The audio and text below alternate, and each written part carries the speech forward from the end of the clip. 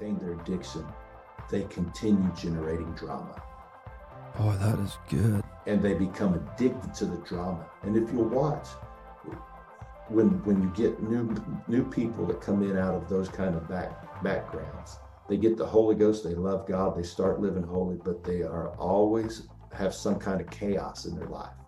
And they don't even realize they're generating it because that's their habit. They're addicted to it.